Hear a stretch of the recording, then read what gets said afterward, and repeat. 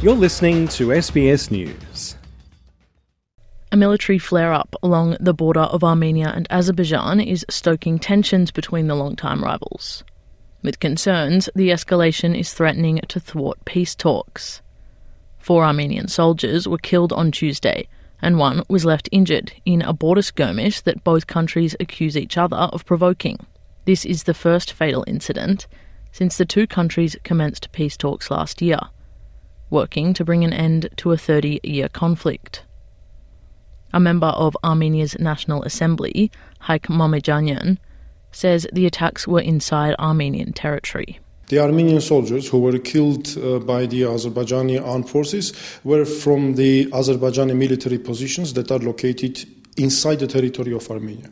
These are the territories which were invaded by the armed forces of Azerbaijan, and this is a part of Azerbaijani continuous systemic policy.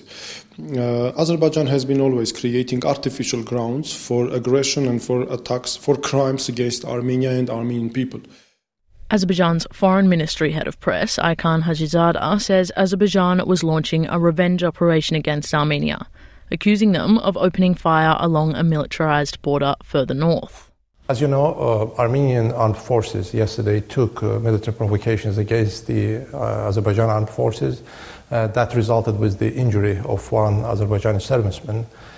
Today, Armenian Foreign Ministry has claimed that the measures undertaken by Azerbaijan as a retaliatory measure against the armed forces of Armenia as a result of yesterday's attacks is an escalation, an intended escalation by Azerbaijan, which is not true.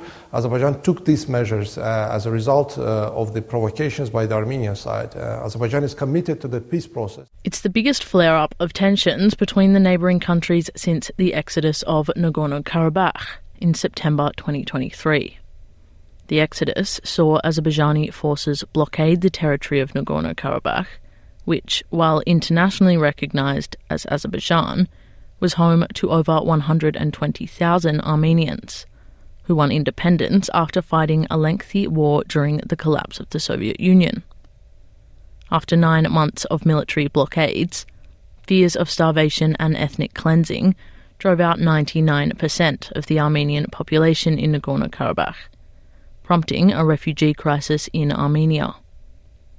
Mr. Mamejanyan says Azerbaijan's attempts at resolution are not genuine.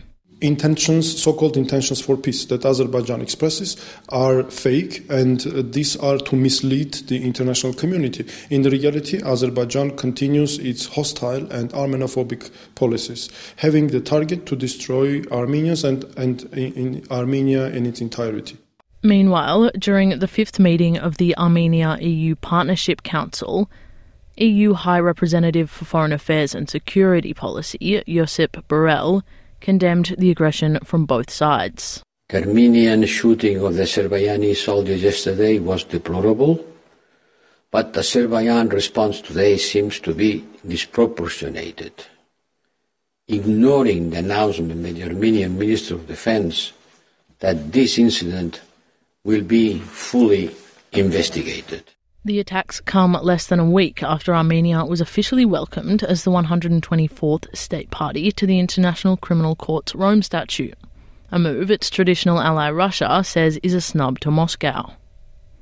Armenia's Prime Minister, Nikol Pashinyan, told reporters from the public radio of Armenia that the country can no longer rely on Russia as its main defence partner, following Moscow's failure to defend Armenians in Nagorno-Karabakh.